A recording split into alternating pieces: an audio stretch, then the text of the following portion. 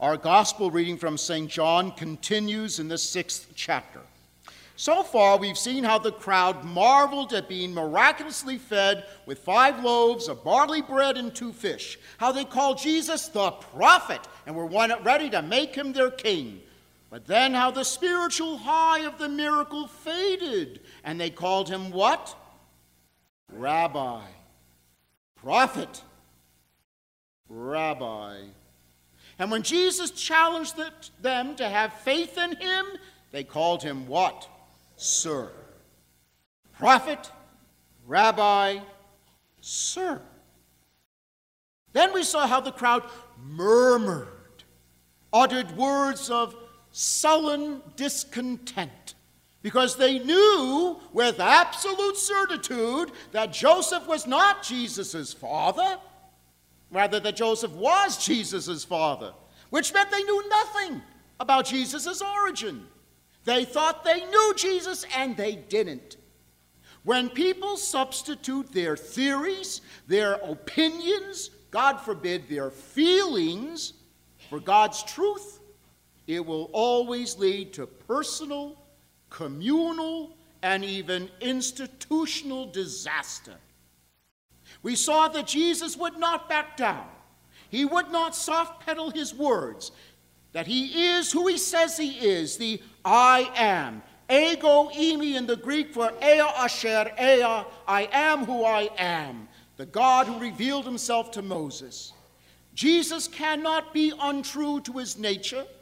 He cannot stoop to the level of our expectations or be boxed in by our limitations, but he can, and he does, if we accept the grace, offer to raise us up to his level, to be drawn beyond our limitations to the beauty of truth, as mysterious and incomprehensible as it may be.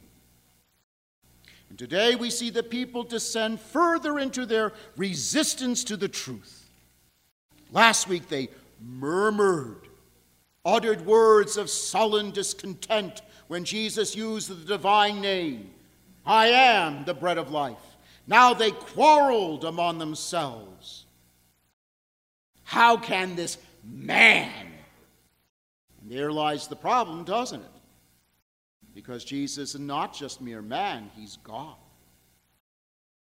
The Greek translates as they fought. Jesus was polarizing because he refused to be compromising. He was divisive because he is the truth of God in human flesh, and fallen man then and today wants no truth other than what he thinks the truth ought to be. But why were they fighting among themselves? For the same reason Christians do it today. Jesus is speaking symbolically. It's insane to think that bread becomes his flesh. That's disgusting. We're not cannibals. That's the tradition I was raised in. Oh, he means what he says, all right, and that means he's nuts. No, he means what he says precisely because he is God. Put all the miracles together. What other conclusion is there? No. He's pointing to something different, and we need to be patient. We need to study his words more carefully. Surely there's a middle ground we can all find and be comfortable with. They, like so many today, found the truth, the reality of Jesus as the I am who I am, to be just too much for them.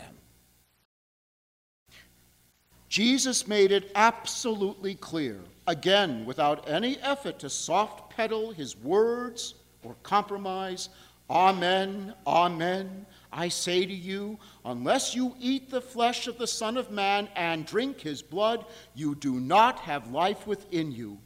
Whoever eats my flesh and drinks my blood has eternal life, and I will raise him on the last day. There's nothing cushy here. These are not the words of symbol. And to drive home the point, he adds, "For my flesh is true food, and my blood is true drink." Now, what does he mean by true? The Greek of the gospel uses the word alethesis. It carries several meanings: to be worthy of credit, to be genuine, to be true, to be reliable, to be real. His flesh is genuine, true, reliable, real food. His blood is genuine, true, reliable, and real drink. How can such a thing be possible? Because the Father who sent him is the source of all truth, the source of all reality. And since the Son is one in being with the Father, it is the Son's very nature to speak the truth, to speak words of reality. He cannot do otherwise. And it is because his flesh and blood are genuine, true, reliable, and real food and drink that the one who consumes the holy gifts in faith can have absolute confidence in other words of Jesus, Jesus' promise, "Whoever eats this bread will live forever." You get the sense the people are dumbfounded, confused, frustrated, because they can't make heads or tails of what Jesus is saying. They don't know what to think. And then something horrible happens. Predictable, but horrible nonetheless. It had to have been one of the lowest points in Jesus' earthly ministry. It was a low point in the life of the early church. And it happens today. What was it? We'll see that next weekend.